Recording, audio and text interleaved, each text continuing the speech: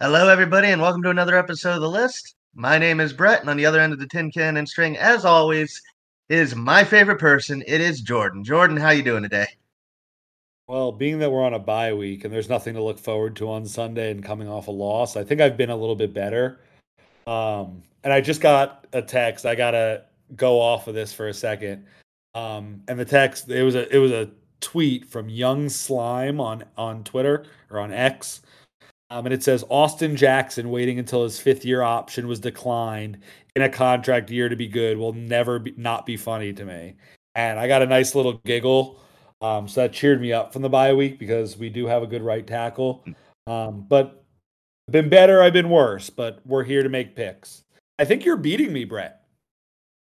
Yeah, I am just by a game or two, but it was quite a comeback for me after a tough start. And of course, we have the sleepy boy himself, Zach Jackson, as our producer. Hats off to him today. I think we woke him up from his nap to do this show, Ooh, woo. but he is going to love these picks. And I'm excited for these picks because for once, Jordan, for once, I can talk about Michigan and not be given crap for wanting to talk about Michigan because they're not like a 30-point favorite for once. And So I did look at the picks you sent me, and you have both Michigan and UCF, my alma mater, on this list of picks. So you did pick a good slate of college football games. I did, and I picked UCF just for you. And we're going to talk more about Michigan a little later in this topic as well. So we'll get into that. Funny enough, because of everything going on in Michigan, I just got a text from my dad. He probably wants to talk about that. So he and I are going to be talking about that for an hour after our podcast too. But let's go into this first game. Michigan versus Penn State. This still does have Big Ten championship and national championship implications. Jordan, I will let you, because I'm the Michigan fan, I will let you start the picks for this game first. So please, I want to hear what you think about this game. So I'm going to let you take the deeper dive into the game, and I know you love to talk about depth charts and who's going to catch passes and who's going to run the ball. To me, it's very simple. If this game was at night, I would be picking Penn State. It is very, very tough to play at Penn State at night. They love doing the whiteout. They love doing their thing there. They're the Nittany Lions. I'm not. Is Nittany a color? Is that like a trait of a lion? What's a Nittany? Do you know? So one of the mountains up there is Mount Nittany. So, and there used to be mountain lions up there. So a Nittany lion is just a Ah, lion on Mount Nittany. got you. Okay, so um, they do their whole whiteout thing there at night. But to me, the whiteout doesn't sit as well during the day for a noon kickoff. I do think that Michigan right now has a lot of distractions surrounding the team. And I think that sets itself up for a little bit of a trap here. I think that Penn State already played Ohio State, so they already played a very tough opponent. Um, Penn State, we've both already talked on this podcast about how we think Penn State can be a national championship contender next year. I just don't know that it happens yet. I think Michigan's a better team. I think Michigan is on a collision course to play Ohio State in the Big Ten title game. I think Michigan wins. I think the last time I looked, they were a 4.5, 5 point favorite. I think that Penn State covers the game. I think Michigan wins by 4. Yeah. No, I'm picking Michigan as well, and I think four is a good choice. And yeah, what you said about this, if it was a night game, I would hate to say it, but I'd be picking Penn State too. Beaver Stadium at night, just a completely different animal. It's still going to be a tough game, but it's from at a 7:30, 8 o'clock kickoff is just completely different. It's kind of like going to Kinnick Stadium in Iowa. Nighttime's just a weird game. Brett, let me Um, ask you this. So I'm going to give it a Dolphins analogy since we're a Dolphins podcast. I think we were both on the same page that the Bills and Eagles games for the Dolphins. We picked the Dolphins for the Bills game. Um, we didn't have a lot of confidence. And the Eagles game, you picked the Eagles, I picked the Dolphins. But again, I didn't have a lot of confidence for either of those games that the Dolphins lost. The Chiefs game, in turn, I had a lot of confidence. You had a lot of confidence. We both thought the Dolphins were going to win by 2 scores. Are you looking at this Michigan Penn State game as a Michigan fan, as you're confident they're going to win a lot like Dolphins Chiefs, or you're hoping they're going to win because you're a Michigan fan?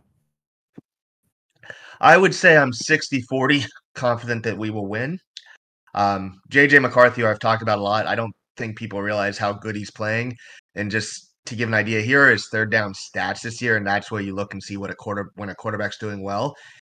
He is 33 for 44, so 75%, 545 yards, 200. How college does their passer rating is a little different, but he has a 209.04 passer rating, 30 first down passes, and 4 touchdowns.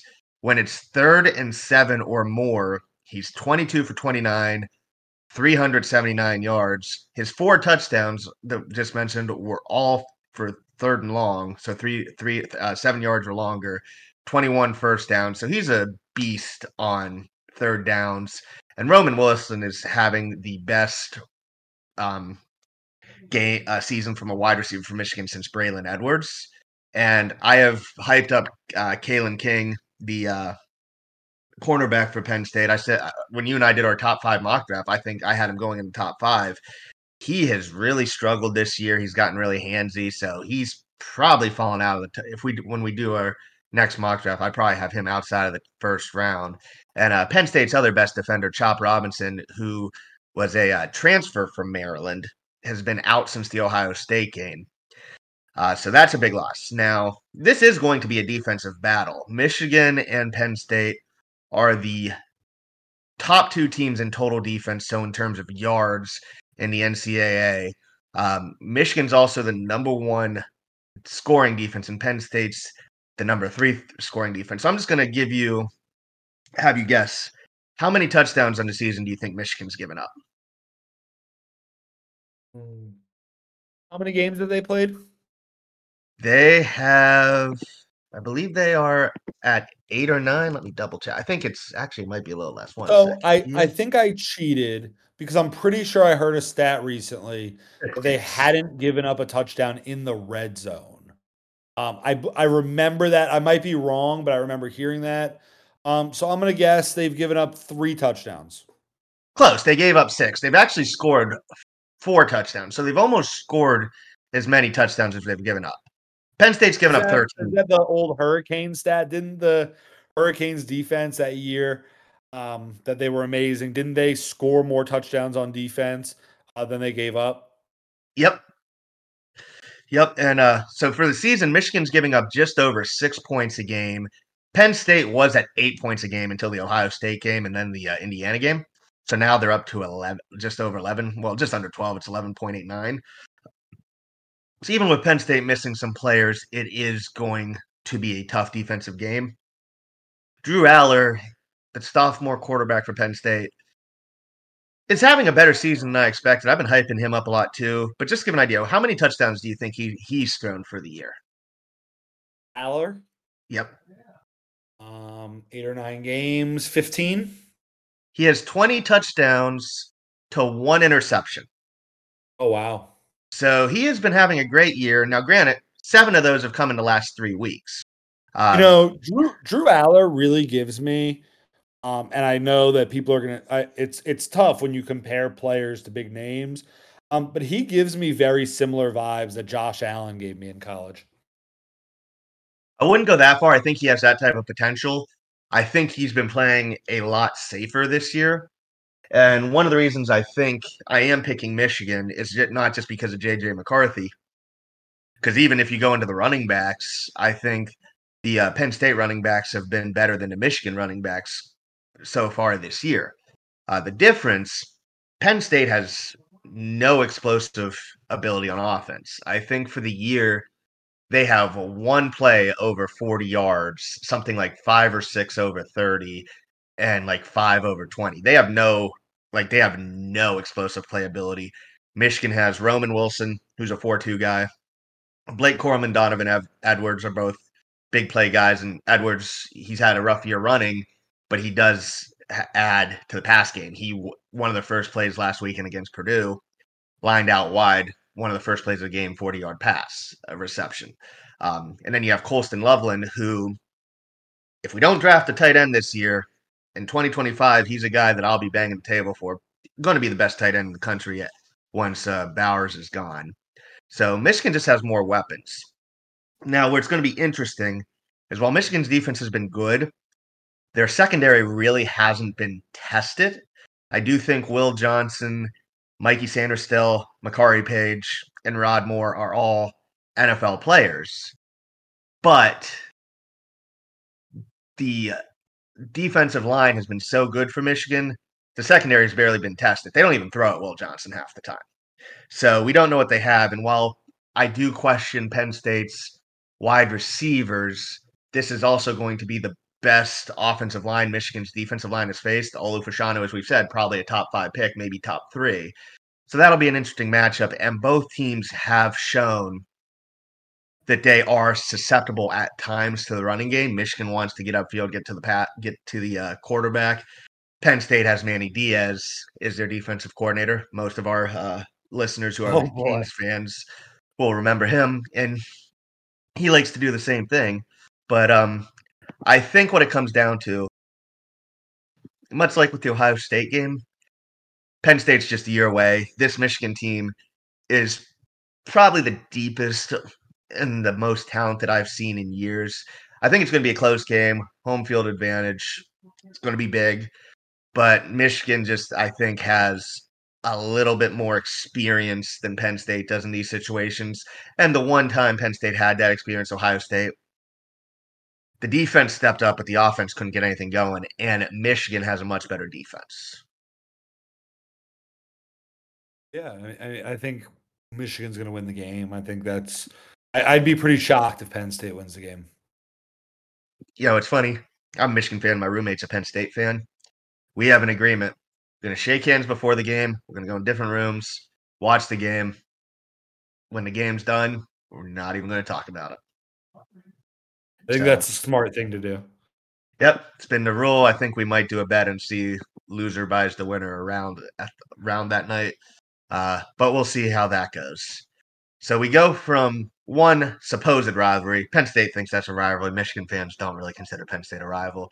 To what actually is a rival, and it's to some of our Discord buddies. And I don't feel bullied into putting this game in. It is Miami at Florida State. Now, it is a 14-point spread. Florida State's looked good all season, aside from the Boston College game. Miami has no idea what's going on at quarterback. Don't know what's going on with TVD. He looks like he should be benched. He looks horrible. He looks bad, and he's looked bad for a while. And at this point, it's just stubbornness from Cristobal to keep him in the game. Jordan, I don't know. I don't have any reason for thinking this. I have no rational reason for this other than a feeling, other than making people in our Discord happy. But I'm going to go with the upset, and I think the Hurricanes are going to win. Oh, wow. I don't think the Hurricanes are going to win. I am and always have been a big fan of the Le Batard show. I'm 31, and I've been listening to the show since I was probably consistently multiple times a week, if not daily, since I was 14, 15 years old. My very first car when I was 16, a Mitsubishi Galant, I would drive and put on the show on AM radio. And Mike Ryan, I've listened to him talk about the Canes for 16 years now. And I've never heard him mention the Miami-Florida State game less than he has this year. I think Florida State is the real deal. I think Florida State right now is on a collision course to the playoffs. I think Florida State right now knows that if they win out, they're going to get in. The last couple weeks, I mean, you go back, they won at Clemson 31-24. They beat Virginia Tech by 22, Syracuse by 38, Duke by 18, Wake Forest by 15, and Pitt by 17. I think the Miami game looks very, very similar. I'm trying to stall really quickly here so I can find what the point spread is. So if you give me a second, it looks like the Seminoles are 14-point favorites. I think it's going to be somewhere around there. I could see the Seminoles winning by 2, by 3 scores. I can't see it really being closer. I think that this is going to be an off season where there's a lot of pressure on Cristobal. I don't necessarily even see them beating Louisville at home, and winning at Boston College isn't as easy as people think. I think there's a legitimate chance that the Hurricanes finish this season 6-6. I know my friends that are Hurricane fans aren't going to like that. I think there's a chance they finish 6-6, and I think it starts with them getting blown out here in Tallahassee. Yeah, no, I just have a feeling. There's always that weird game late in the season, and I just have a feeling like everything just feels so wrong for the Hurricanes. This is the game for them, so I just have a feeling they're going to put it together. But on to the next game, which, as you said earlier, your alma mater. I have the Oklahoma State versus UCF. The Cowboys had their national championship last week, and which I didn't realize because didn't put two and two together with Oklahoma leaving the Big 12, but last week was the final edition of Bedlam, at least for now. And this is a 3-point spread. That being said, Jordan, when Oklahoma State is supposed to win games, and whenever they've been good, whenever they've controlled their own destiny for any type of championship, they choke. And I think this weekend they are going to choke. Not only that, but UCF is fighting not only for bowl eligibility, but probably for Gus Malzahn's job. So you might be mad that this game might help Gus keep his job. But I like what they showed against Oklahoma. I think they're going to come out strong against an Oklahoma State team that is honestly probably worn out after last week. They put everything in to Bedlam. And I think UCF wins this by 7 points. So, interestingly enough, I don't think necessarily that Gus is fighting for his job. Gus Malzahn actually signed an extension over the offseason. If we were going under Gus's previous job, Gus Malzahn would be owed $3.6 million in a buyout. Currently, right now, if UCF was to fire Gus Malzahn, they'd owe him $18 million. I don't think that UCF is going to do that. Unfortunately, I would love to see us bring back Scott Frost. I would like to see us bring in GJ Kinney. I think there are a lot of other guys that can really bring back where this UCF program was. Even Coach Travis Williams, who's now the defensive coordinator at Arkansas, would be another great candidate. I don't think that Malzahn's fighting for his job. At the same time, I think these players have pride to play for, but I could see a number of them leaving. I think there's still going to be some really big turnover at UCF over the next couple of years from a player standpoint. I still, at this moment while I'm talking, I'm not 100% sure who I'm going to pick at the end of this. I don't think that UCF can stop the run, period. I think Ollie Gordon is going to run all over UCF. I was very confident that UCF was going to beat Baylor. I was very confident that UCF was going to beat West Virginia. The Baylor game obviously had the horrible comeback. The West Virginia game, West Virginia ran all over UCF. I mean, that game, I'm sure, Brett, you didn't watch the game, but West Virginia ran for 286 yards, just simply on the ground against UCF. Ollie Gordon has started to sneak his way into the back of Heisman talks. So I think they're going to run the ball a lot. I'm going to pick UCF because I'm a UCF fan. I believe in UCF. The line seems like a little bit of a trap for Oklahoma State. So UCF has that going for it. But I've bet on UCF if this tells the people where I stand, I've bet on UCF pretty much every week for a very long time now. I gave my age earlier, and I've been betting on them since college. I won't be betting on UCF this week. I'll pick them for our pick 'em for fun because if my friends see my name next to an Oklahoma State logo, I'll get bullied. And I'm gonna root like hell for UCF. I'm gonna wear my UCF shirt wherever I go on Saturday. But please do not take my advice as putting money on them. I think Oklahoma State is going to run all over UCF, and UCF is going to have to score a lot of points. I guess for the sake of my predictions, they will. I think UCF wins the game 48-45. Pick with the heart, and along with your heart, we're going to who I am considering Jordan's second favorite college team, at least this year, as we are going to go to the Tennessee Volunteers versus the Missouri Tigers. Missouri's been your team all season, it seems like, Jordan. They've had a good season out of their quarterback. Brady Cook continues to impress. He impressed me last week against Georgia, although things kind of fell bottled out at the end of that game. But he has 16 touchdowns, 5 interceptions in a year. Of course, they go as Cody Schrader will carry him. He is at 919 yards and 10 touchdowns. Tennessee, for anybody who knows, I am not a big fan of Joe Milton. He's a look like Tarzan, plays like Jane kind of player. Looks the part, has the strong arm, can make all the big throws, but he will miss the easiest one. He has 15 touchdowns, 4 interceptions, but don't be fooled by those numbers. The team is carried by their running backs, Dylan Sampson, Jabari Small, and Jalen Wright. Wide receivers, they do have Ramil Keaton with 4 touchdowns, but their leading receiver, and I just had to say the name, is Squirrel White, who has 556 yards on 45 receptions, 2 touchdowns. Technically, this could happen, but it's highly improbable and unlikely that Missouri and Tennessee both could be playing for the SEC East crown to play in the SEC championship game. Now, granted, they would need to have Georgia lose 2 games at least, if not 3, which is mediocre as Georgia's looked at time. I don't see happening with the rest of their schedule before the title game. So this is basically playing for second place.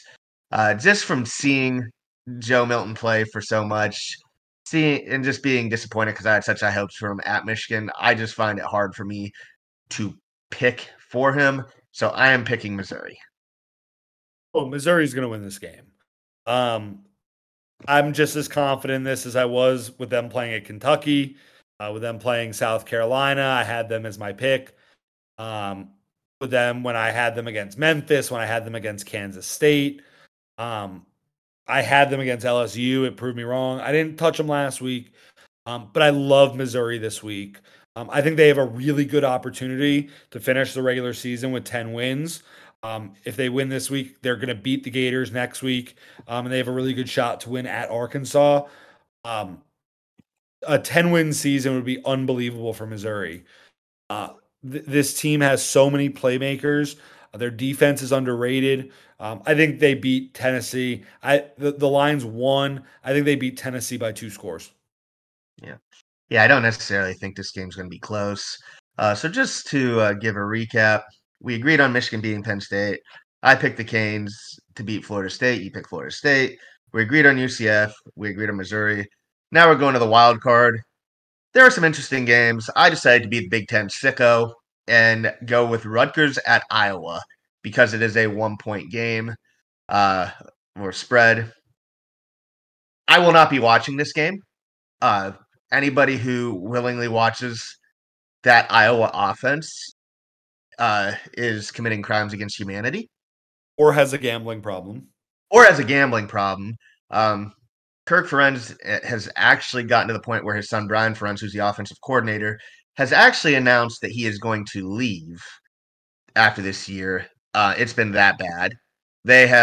Iowa has lost both of their tight ends for the season, or at least Eric All for part of it, and then Lachey, the other tight end, is currently hurt as well. I don't know if that's a season-ending injury or not, but he is out. Cade McNamara, Michigan transfer, out for the year with a torn ACL. So they've kind of been doing quarterback by committee, and it hasn't been pretty. They again are relying heavily on their run game, on defense, and special teams. Rutgers has become bowl eligible. Gavin Wimsatt has looked okay as a quarterback. There are some bright moments, but he has 8 touchdowns, 5 interceptions. He's completing under 50% of his passes. And they are again relying on the run game. Wimsatt has 7 touchdowns. Kyle Monangi has 7 as well. So, and anybody who knows anything about Greg Schiano coach teams, it's basically the same thing. It is defense and special teams. So it's basically two teams that are the same playing against each other. But surprisingly, Rutgers has the better offense. I think Iowa's just has a better defense than Rutgers does. I think they're more likely to make Wimsatt make a mistake. Iowa, surprisingly enough, controls their own destiny to get to the Big Ten championship game. They are 7-2, 4-2 in the conference. Nebraska, Wisconsin, and Minnesota are all 3-3, but 5-4 overall. So Rutgers winning would make things a little interesting, but that Big Ten West is playing to lose to Ohio State, Michigan, or Penn State, if we're being honest. I do think Iowa wins, especially because it's in Kinnick Stadium.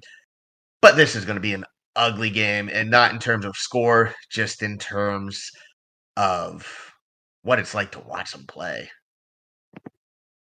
Yeah, it makes sense. For my wild card pick, so this year, as you've said already, Missouri has been the team that I've loved all year.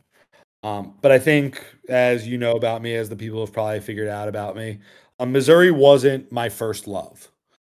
Every year, there's a team that I love, that I follow throughout the year, that I place a wager or two on, a team I win probably the most money I'll win that year on, just because I love the way that team plays.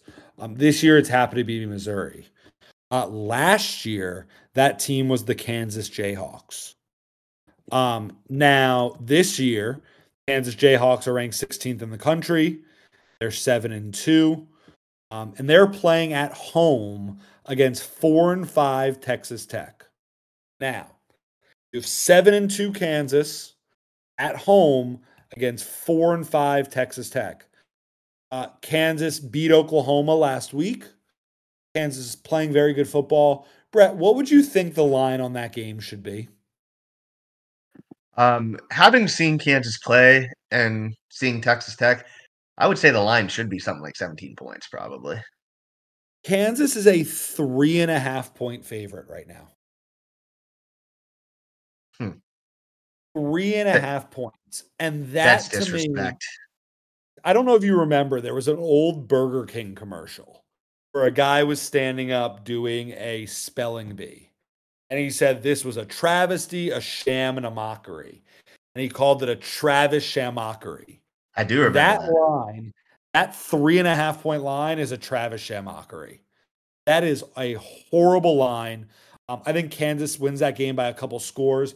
The Kansas offense, watching that offense is very fun for me. They have two good tight ends that are both very good football players. They're both good blockers. They're both physical.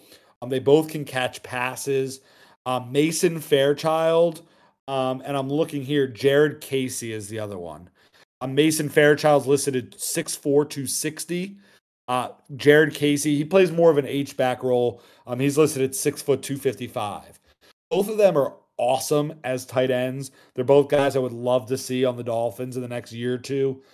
Their receivers make plays. Their receivers get open downfield. They have two running backs, Hishaw and Devin Neal, both of whom could be starting running backs in most teams. Right now, Neal has 828 yards and 9 touchdowns. Hishaw has 517 yards and 8 touchdowns. They both average about 6 yards a carry. Kansas has two quarterbacks. The other, it's Jalen Daniels as opposed to Jaden Daniels. And they also have Jason Bean. Jason Bean stepped in as a backup multiple times, over the last 2 years. People keep calling him a backup when they make these lines. Dude has 61% completions, 10 touchdowns, 4 picks, plus a rushing touchdown. He makes a ton of plays. Last year, he was good too. Last year, he had 64% completions, 14 touchdowns, 4 interceptions. He's a 6th-year player. He played 3 years at North Texas and is now at Kansas. I think whether Jason Bean or Jalen Daniels starts, Kansas has more than enough to win this game. Kansas wins the game over Texas Tech by multiple scores. And every time we talk about Kansas, I'll keep saying this. Lance Leipold made a powerhouse at Wisconsin Whitewater, turned Buffalo into a legit school in the MAC, and then he took a Kansas team that was racked with scandals, allegations. I believe it was escorts from Les Miles. Didn't they not win a conference game for like years? Yeah, they were a mess. They were probably the worst Power 5 team in the country for a long time.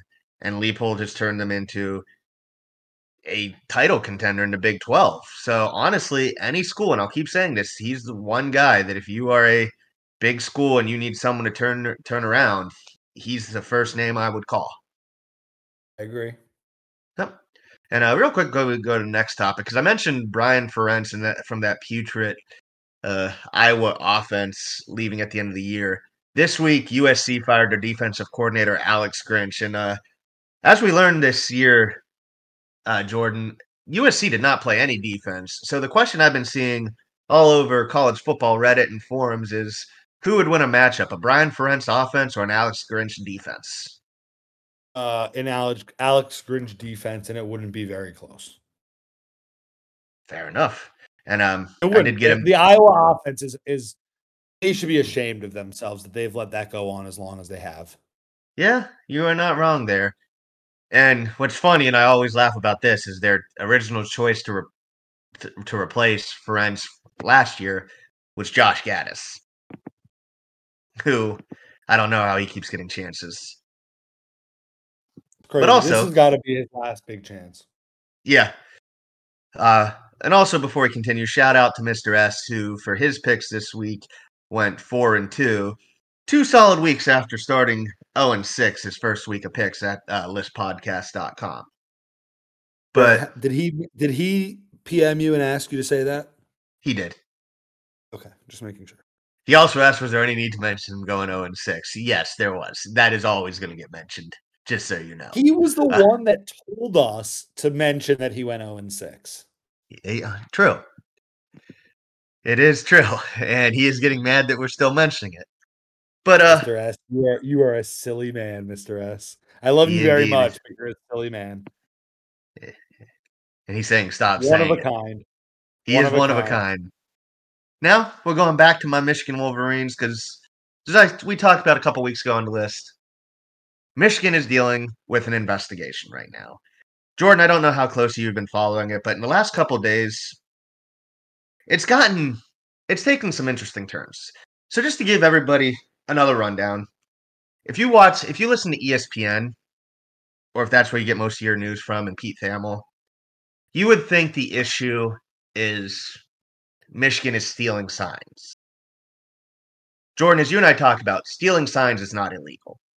The issue that's being investigated is Kurt Stallions, who is a low-level analyst at Michigan, was allegedly buying tickets for games for teams that were on Michigan's schedule, having people go to the games and film on iPhones so that he could try and decode. Not good.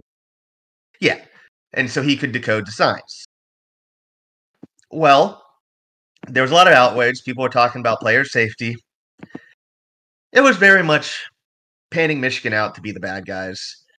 The new Big Ten commissioner, it's his first year, Tom Petitti, is facing pressure from other Big Ten teams to punish Michigan. What did you just say his name was? Tom Petitti. Petitti? Yeah, let me double check that since you give me a lot of crap for making. I'm asking because I think TD's a funny name. Yeah, it's Petitti. Yep, Petitti. But supposedly, unanimously, the Big Ten coaches are like, you got to punish Harbaugh. So NCAA investigation still going on, but the Big Ten can punish Harbaugh and Michigan separately under their sportsmanship clause. So last Friday, Petitti came to Michigan and met with the athletic director Ward Manuel and Michigan's president Santa Ono, and he asked Michigan to suspend Harbaugh 2 games. Michigan basically told him to pound sand. The president actually wrote a letter to him basically saying, yes, you can do this under the guideline, under the bylaws, but also under the bylaws, you need to do an investigation.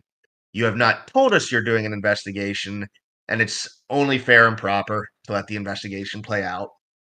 Same day that came out, Curt Stalions resigned from Michigan, and he says Jim Harbaugh and the coaches didn't know anything about this.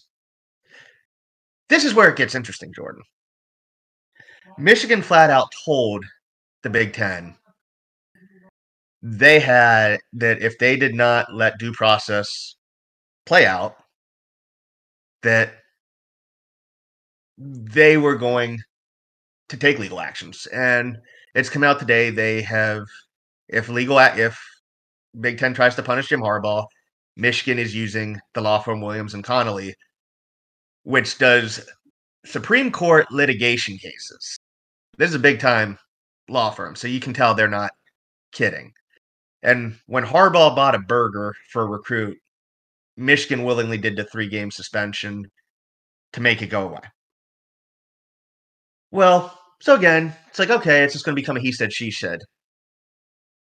A former assistant at a Big Ten school came out this week and gave proof to the AP that they also gave to Michigan that they were hired by Big Ten schools to go film Michigan games and decode Michigan's signals and signs.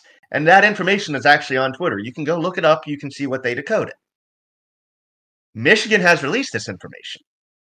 Michigan has also released information that Ohio State, Rutgers, and Purdue, and maybe a couple other schools in the Big Ten, all colluded together to use this information and give it to Purdue before the Big Ten championship game. Oh, now, the response from most fans are that information was obtained legally because Rutgers, Ohio State, and Purdue did not get it from being in person. This unanimous assistant has said, no, I was paid by my school to go and film stuff. Okay.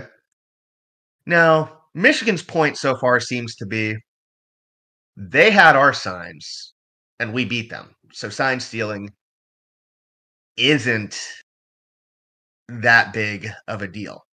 Of course, the other point is there's a gray area because Curt Stalions was an analyst. He wasn't an assistant, so technically he's not a coach. But also he didn't go to the games himself. This person was an assistant. And of course it's now coming out that his information was discovered by a private investigator that has connections, allegedly, to the brothers of one Ryan Day. Oh, no. Now, NCAA has come out and they've said there's no known connections. What they're saying is people have done Google search. Again, you can go on Twitter. Everybody maps it out. The connection is there. What they're saying is there's no connection that Ryan Day made this happen or had this happen. Could you imagine if that was somebody connected to Harbaugh? Oh, yeah. Basically, what we're saying right now, and what we're seeing right now, is the Big Ten is, if you look at a graph, the Big Ten's going on the fuck around course. And they're about to hit the find out. Michigan apparently has a lot more dirt that they are willing to leak.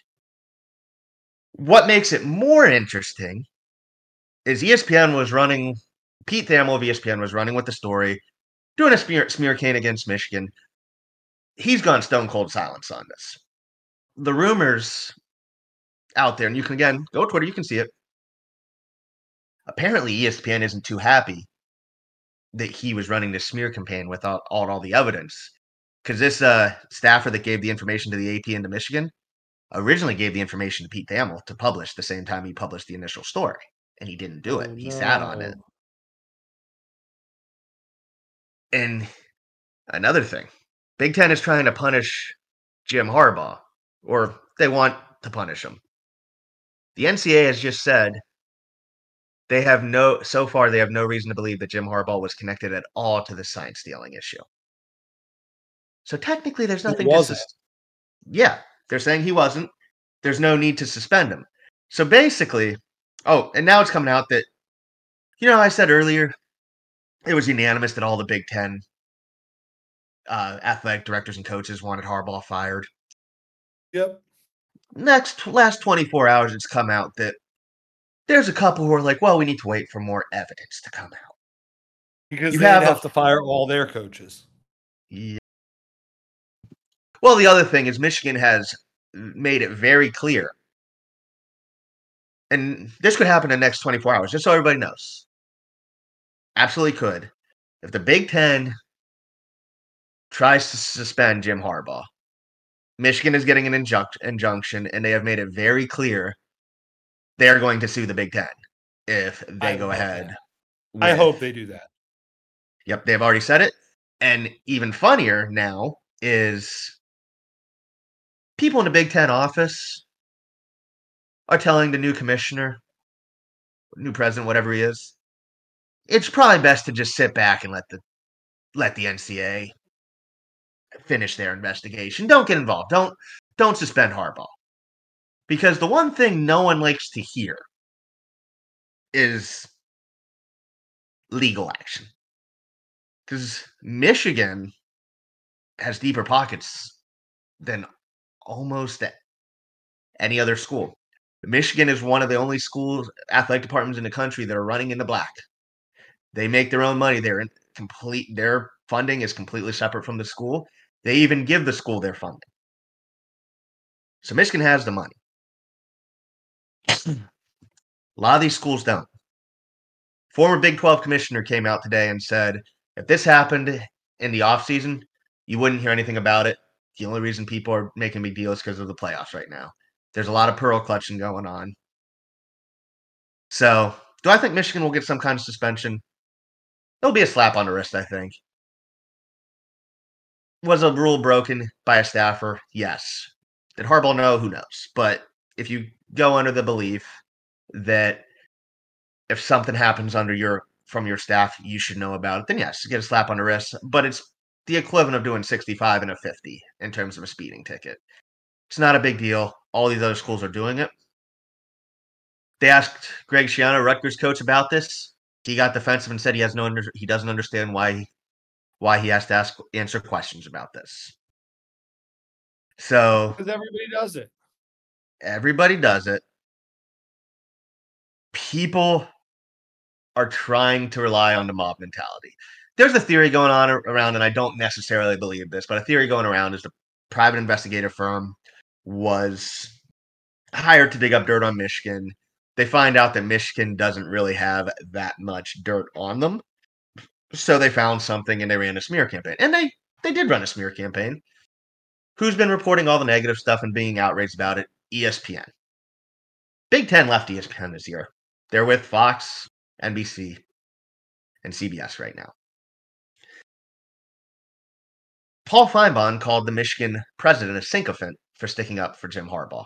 And no, Mr. S, and to Jordan too, Harbaugh is not going to the NFL. I think he is. I think that this is if the Bears job opens up, especially if the Bears job opens up, and I think there's a chance that the Raiders offer him the job. I think that he might be over this, especially if Michigan wins a national championship.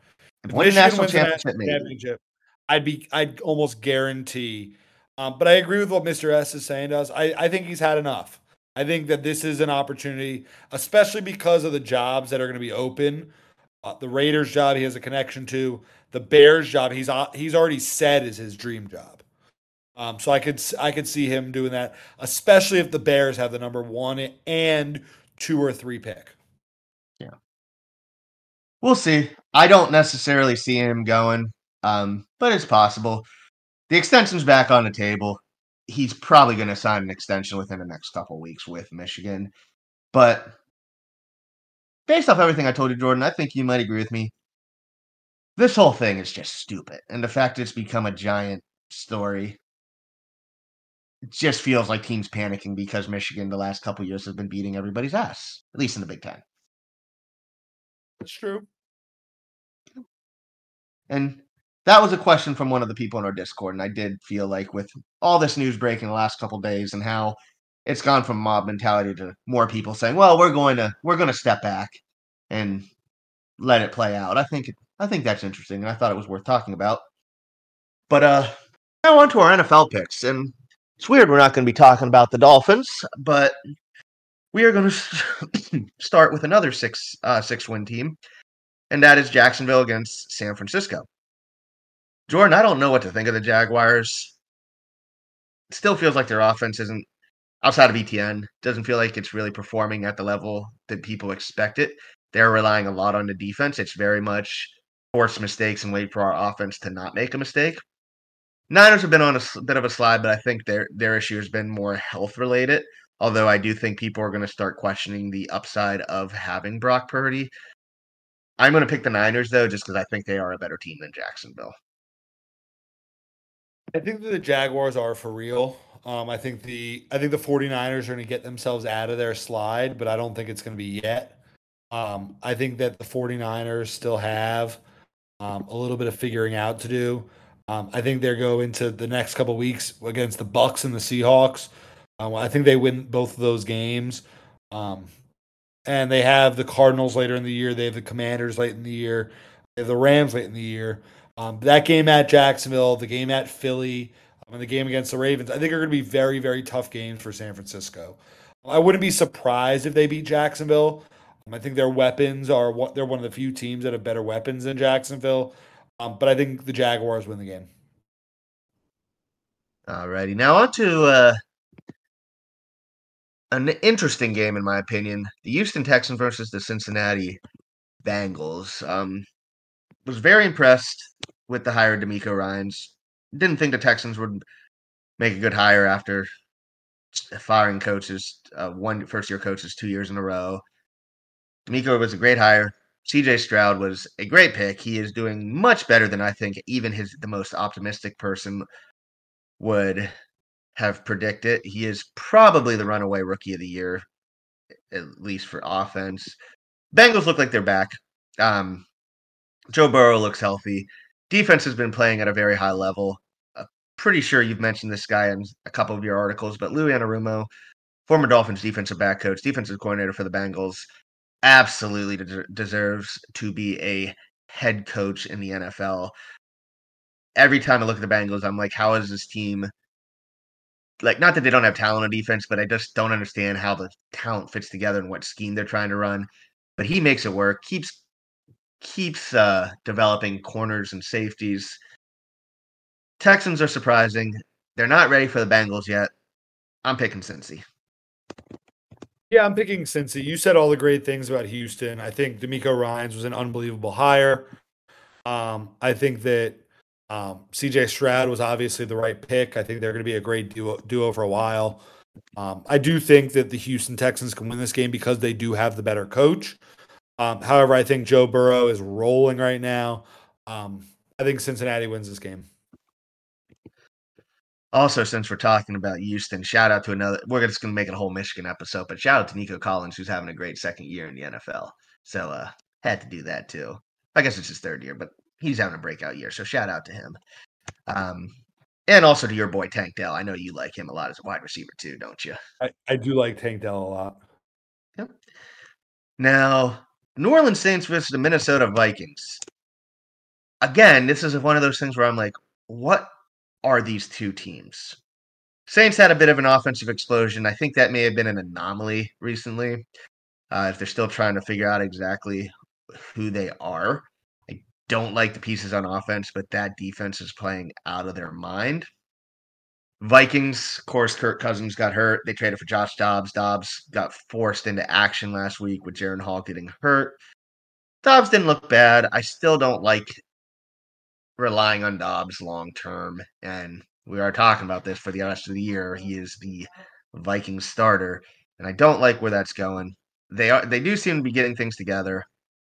They still don't have the corners for Brian Flores' defense. Do still tend to get burned a bit. And Harrison Smith is at safeties in his late. I think he's 35 now. He was drafted the same year Ryan Tannehill was, and who just got benched. So the fact that they're still relying him at safety is a bit concerning. I'm picking the Saints just because I trust Derek Carr more than Dobbs. You don't trust the was it the Pastronaut? Yeah. Nope, I don't. Have you heard that? Have you heard that nickname yet? I did. Pastronaut. I think that's great. I think that Vikings are a very interesting team because they're right there on the edge of the playoff race. When they get Justin Jefferson back, they have pieces that can win games. I don't think a lot of people saw them beating Atlanta last week. I definitely didn't. Then again, we thought they were starting Jaron Hall. But to me, the Saints having a full game up on everybody in their division, and the Vikings who are fighting to get back in with the Lions. I think the Vikings have more to play for here. To me, motivation is a huge factor in the NFL. I think with an extra week of practice, Dobbs will be a little more prepared. I think the Vikings win this game. Okay. And you mentioned the Lions. Funny enough, that is the next game on the slate: the Detroit Lions versus the LA Chargers. Let me stop you there, Brett, because we're talking about the Vikings. I'm gonna let you get back to the Lions. But if the Vikings win this game, they play the Broncos, the Bears, and the Raiders the next 3 weeks. Josh Dobbs could get himself on a little bit of run here. And if Josh Dobbs gets this team to 7, 8, 9 wins, he's going to be a backup quarterback in this league for a long time. He is. And I never thought of him as a good backup quarterback. Now, out of nowhere, he's the guy everybody wants on their team. When did this happen? Crazy how that works, huh? Yeah. A couple years ago, it was Case Keenum. Then it was Trevor Siemian. Before that, Josh Dobbs now. But yeah, anyway, Lions, Chargers. Jordan, I watched the Chargers on Monday. They won. I was not impressed. And I'm sure you saw I tweeted this out on the Twitter. But Colin Cowherd was saying somehow that game proved what a stud Justin Herbert was. Makes sense of that.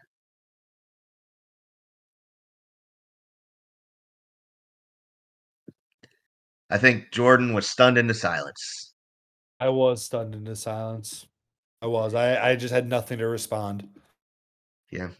I don't understand that. As a Dolphins fan, funny enough, I am kind of rooting for the Chargers because if they win, that means the Dolphins are no longer 0-3 against teams with a winning record. We will be 1-3. Well, they don't have a losing record right now. True, but they don't have a winning record. They're 500. They are 500, but that is not a winning record. So the Dolphins side of me kind of wants the Chargers to win. And it worked. I see Mr. S talking. It's exactly how I want it to work. Everybody can manipulate the stats however they want. So that's what I'm saying is it changes the stats. So while I may want the Chargers to win, I don't think they will. One of the common themes, if you listen to the list, is that we think Brandon Staley is an idiot. And he's done nothing to change that. Dan Campbell. He is an idiot. He is an idiot. And Dan Campbell's a great coach, despite the fact that everybody made fun of him. Ben Johnson, another guy, deserves to be an offensive or a head coach. He's offensive coordinator now, another former Dolphins assistant. Expecting he will be the guy that most teams look at, especially if they want an offensive coach. But I'm picking Detroit just because I don't care who the Chargers have. the Lions are just a better team. It's not often in our lifetimes we can say that. It's not often in our parents' lifetimes we can say that. Maybe even our grandparents' lifetime we can say that. But the Lions are truly one of the NFC elite this year. And Dan Campbell is just a better coach than Brandon Staley. So I'm going with the Lions. So I do agree with you. Dan Campbell's a better coach. The Lions are probably in a buy a dome type scope, the better team. But I really liked what I saw from the Chargers on Monday night. I think Monday night was the first time that I saw a Chargers team that was very motivated. It was the first time that I've seen a Chargers team hitting really hard. It was the first time that I saw a Chargers team that seemed dialed in. First time I saw a Chargers team that was going to put somebody away. If you look at what the Lions have coming up, their next, I mean, this is the rest of the season for the Lions. After the Chargers, they play the Bears, the Packers, the Saints, the Bears, the Broncos, the Vikings, the Cowboys, the Vikings. So they play the Vikings twice, they play the Bears twice, they play the Packers, Saints, Broncos, Cowboys. They might lose one of those games. Mm-hmm. They might lose one. They might legitimately finish this season with 2, 3, 4 losses. The Chargers, if you look ahead, I believe, yeah, they play the Ravens, they play the Bills, they play the Chiefs coming up. I think this game matters more to the Chargers, and I think we're starting to see them turn a corner. I'm going to pick the Chargers to win this game. I'm not overly confident, but I just think from a way the script lines up the rest of the year, I think the Chargers make more sense. And I think that this is a game that people say, "Oh, Herbert's back, this and that." They'll beat the Lions this week. They'll beat the Packers next week, and that'll set up for a great game on what I believe is Sunday Night Football between the Chargers and the Ravens. Now, for the first time in a couple of weeks, we are actually going to be predicting an AFC East team as Broncos take on the Bills. The Bills have not been good the last month. I mentioned on Monday's show that for the last month they have been over reliant on Josh Allen, the only touchdown they've scored to not be Josh Allen in the last month was James Cook on October 1st. So it's been a while, and you can't win like that consistently. And after looking pretty bad to start the year, the Broncos have kind of figured it out. I do think that the Bills win this game. I think it's going to be close. I am very shocked, I will admit, that the Broncos have turned it around. It looked like Vance Joseph was on his way to getting fired midseason, and he's really got that defense playing better. It's not a coincidence that involves Justin Simmons getting healthy and getting rid of two guys who are known as locker room malcontents in Randy Gregory and Frank Clark. So I don't think there's any coincidence in that. I am kind of shocked they did not get rid of anybody like Jerry Jeudy at the trade deadline to kind of recoup assets. But I'm a little bit more optimistic on the Broncos' future going forward. The offense still isn't great in the second half, so that is something they have to work on. I do think they are going to do everything they can to get out of Russ's deal as quickly as possible. But credit to them, they have shown the heart I didn't think they had. But I just think Buffalo's the better team, so I'm going with Buffalo. Yeah, I think that I definitely thought that the Broncos had a little more in them than what we saw early in the year, and they've shown that. I think the Broncos are going to keep this game close, but I think the Bills. This is one of those get right games that the Broncos keep seeming to run themselves into. I think the Bills win by 3 or 4 scores. I don't know if the Bills can necessarily get to a point where they win the division, but I do think they're better than what we've seen the last couple weeks. So the Bills are going to win by 2 or 3 scores. Yep. And just to run it down real quick, I picked the Niners, you picked the Jags, we both picked the Bengals.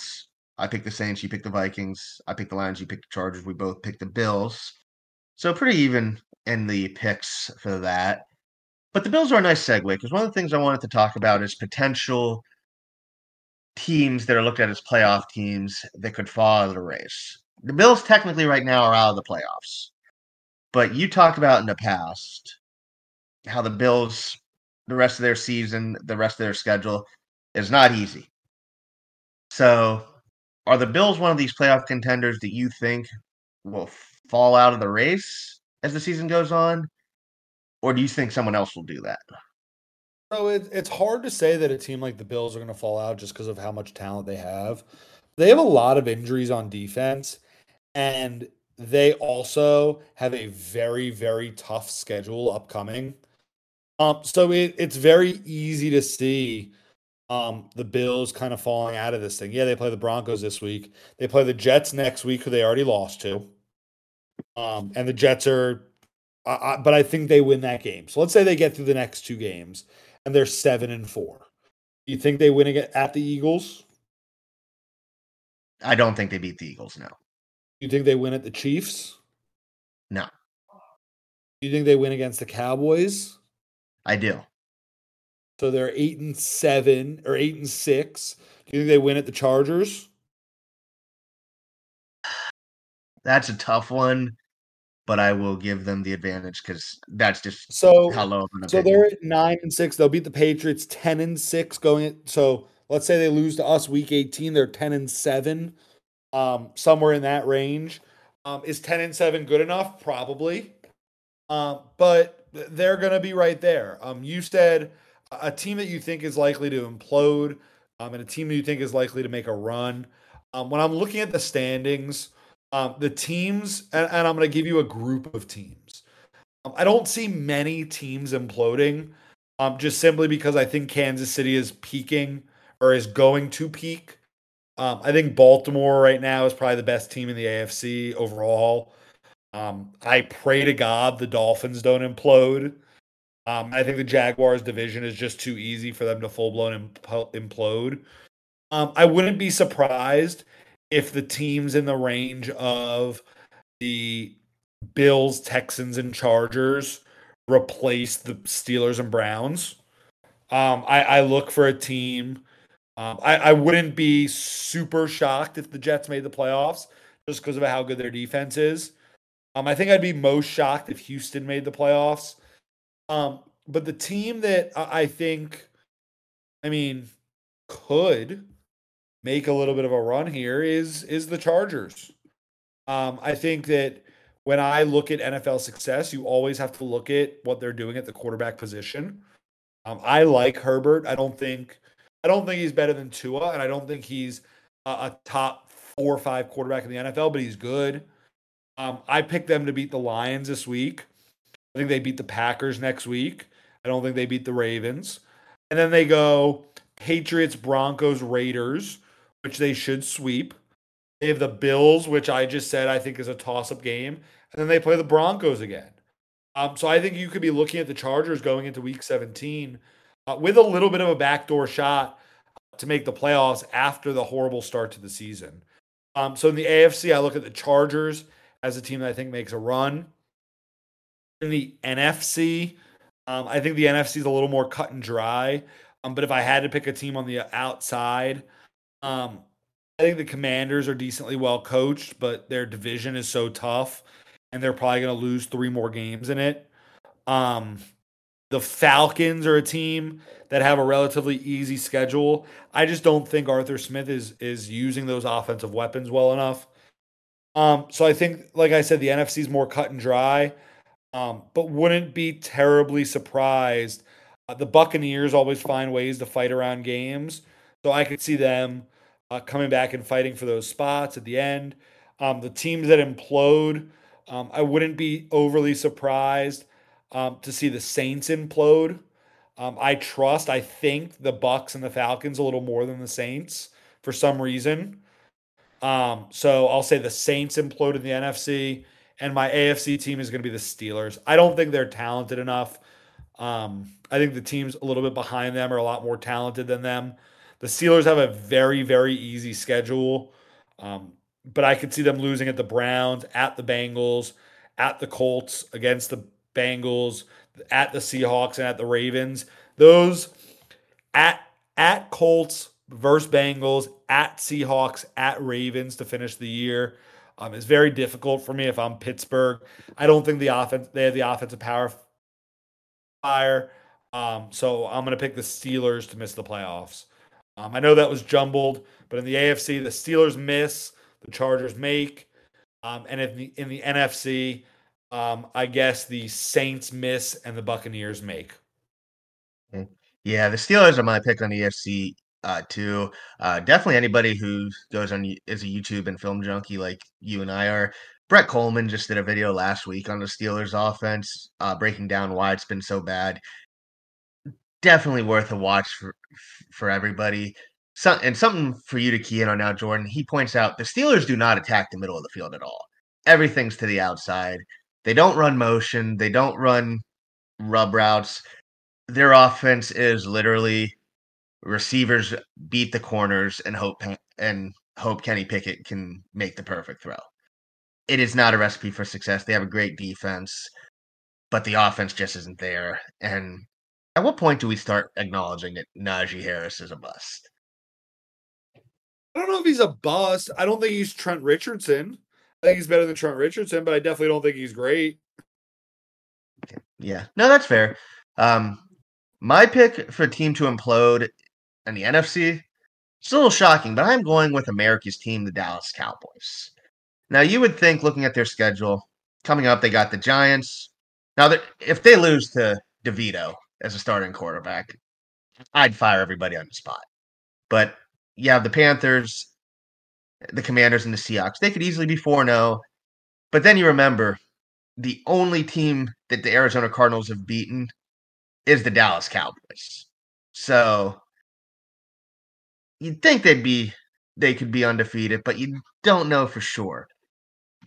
And the Seahawks, and none of the games outside maybe the Giants are easy either. Then they have the Eagles, the Bills, our Dolphins, the Lions, and the Commanders. Knowing that schedule, Jordan,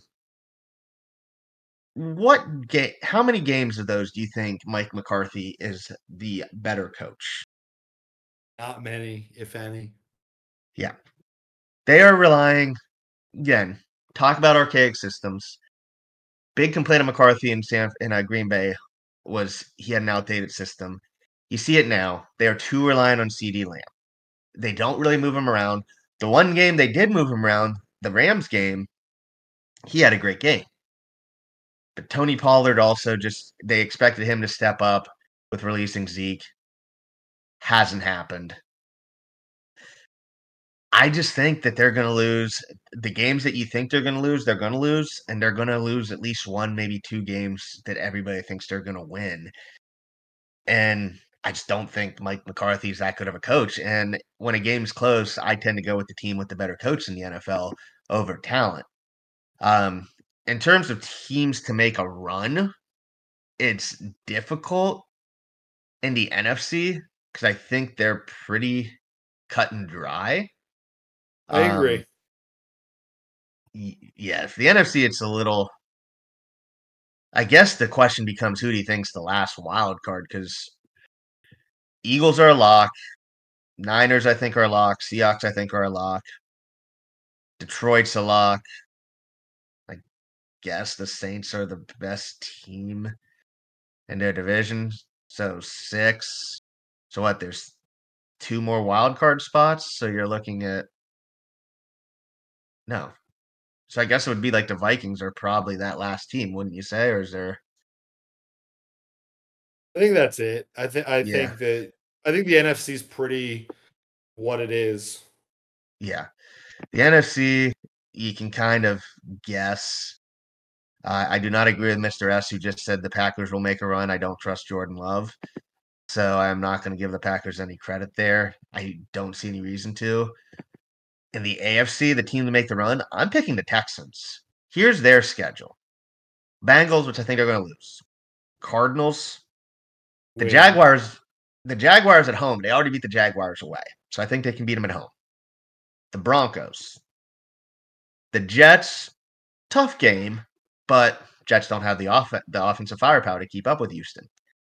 They play the Titans twice still. And the Titans game, you have Cleveland between them, which will be tough. And then they finish the season with the Colts. I see a very realistic possibility that the Texans' only loss the second half of the year is the Bengals. Wow. I think it's possible, especially with how CJ Stroud's playing. Defense still has some questions, but NFL, especially for these young teams, it's all about momentum. And that's about as easy of a schedule, at least right now, as you can get. Yeah, that's a good call. It's hard to believe, but that'd be a great story if the Texans made a run here. Oh, absolutely. And then, of course, you're going to see their coaching staff get poached because it's a good young coaching staff. And took them a while, took them a couple tries, but they do have some talent on that team. Still just got to build up the front seven a bit. But they got a lot going on for them there. Do want to tease before we go into the list. I know we're not talking about the Dolphins much this episode, but just to let everybody know, Monday we are going to do a mid-season review as well as a mock draft. Jordan, I believe I'm guessing you're more excited for the mock draft than you are the mid-season awards, aren't you? Yeah, I'd say so. Yeah, it's going to be fun. I think we're starting to see more. We can probably pull up our picks from at least the top 5 to look at because I don't think there's going to be many changes, but I think we're going to see. I think we got a clearer picture on who's going where. Wouldn't you say? Yeah, I think that the top 5, you're going to get 1 or 2 quarterbacks off the board. You're probably going to get a couple of offensive linemen off the board, and then Marvin Harrison's going to go. Yeah, pretty easy. And hate to be a little anticlimactic, but it's time to put someone on the list. Jordan, would you explain to everybody why everybody's favorite podcaster from NBC, not Mike Florio, but his partner Chris Sims, is going on the list? I'll let you take the reins because I know you love to hate on Chris Sims, and I don't know really 100% what Chris Sims said now, but I do know that Dolphins Twitter, and Dolphins social media and Dolphins fandom has had some issues. So I'll let you go into it. I do know I'm getting word here that he said that I guess Tua didn't have the arm strength to make the 3rd and 10 throw, which if that's what he said, that's a little silly. And he deserves all the hate you're going to give him. But Brett, I'll kick it back to you. I'll let you crush Chris Sims. I think that this is long overdue. I Yep. think that people behind the scenes have been pushing us to put him on the list for close to since episode 1. So I think it's overdue that you're about to do this right now. Yep. Chris Sims has basically made his career since Tua became draft eligible, bashing Tua. And it is exactly what you said. He said that we missed the 3rd and 10 play because Tua did not have the arm strength for that pass, which, whether you want to say Tua's at fault for that pass, which everybody involved has said was a miscommunication, is, pardon my French, but it's complete horseshit to blame that miss on arm strength because, one, we have seen Tua make bigger throws. We have seen him make longer throws. But Chris Sims is also the guy who had Tua ranked in his quarterback rankings a couple years ago behind Taysom Hill, behind Zach Wilson before he ever took a snap, behind Teddy Bridgewater when we signed Teddy Bridgewater. Jordan, why would I take the quarterback opinion of someone whose own fan base in college wanted him benched for Major Applewhite? Yeah, it doesn't make very much sense to me, bud. Yeah. So Chris Sims, and as long as he's been an analyst, I've only ever heard him have one good take, and it was not involving offense. It was that Jeff Okudah was not the number 1 cornerback in his draft class, and that it was in fact David Terrell. That is the one take he actually got shit for, and he ended up being right on. So what does it say that someone who played quarterback at a high level doesn't know anything about quarterbacking?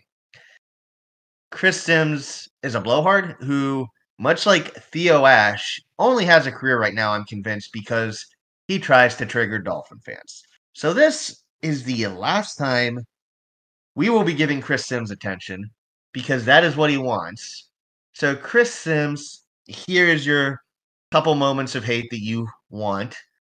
Go back to watching those highlights of Major Applewhite taking over for you because right now, you just made the list. Well deserved. If you could believe it or not, I was waiting for to make a Major Applewhite reference on this show. Just had to find the right reason. Yeah, how long have you had that one cooking, Brett? It's been a couple weeks. I'm sure. But yeah, it's about time for us to sign off that week. We gave the preview for next week's shows. Jordan, I know you have some stuff cooking for listpodcast.com. Want to give a little teaser for those before we sign off? Yeah, over the next couple of days, I'd say probably by the end of the business week, there'll be a vlog up taking some of the hot seat jobs that are out there and kind of the coaches that are on the hot seat and try to find better pairings for those jobs and the people that are currently in place. As always, those things can be found on listpodcast.com. I know we're going to update the mock draft. I know that we're going to do a lot of things from an updating perspective this weekend going into next week. And I don't know how we're going to get through a whole nother show without really talking Dolphins football. But we're going to do our best. This is kind of a little bit of a preview of how the offseason is going to be for us. Kind of really got to hope we win the Super Bowl or else I'm going to be pretty sad come offseason time. But there are a lot of great things cooking. Please check out listpodcast.com. Please follow us on Twitter at the list Fins Pod. If you don't, do. If you do, thank you. And let's continue building the brand. Absolutely. And of course, I do want to shout out November is Men's Mental Health Month. So for all the guys out there, make sure you are taking care of yourself this month. Remember, we all go through this. It is okay to not be okay once in a while. So make sure you are taking time to yourself and taking Brett, time. I don't think that's what No Not November is. Funny, and fair. Do not follow that either for mental health reasons as well. But for Zach and Jordan and Mr. S from behind the curtain because he keeps giving us stuff to say, I'm Brett. We are the list, and we are watching. Zach, hit that music.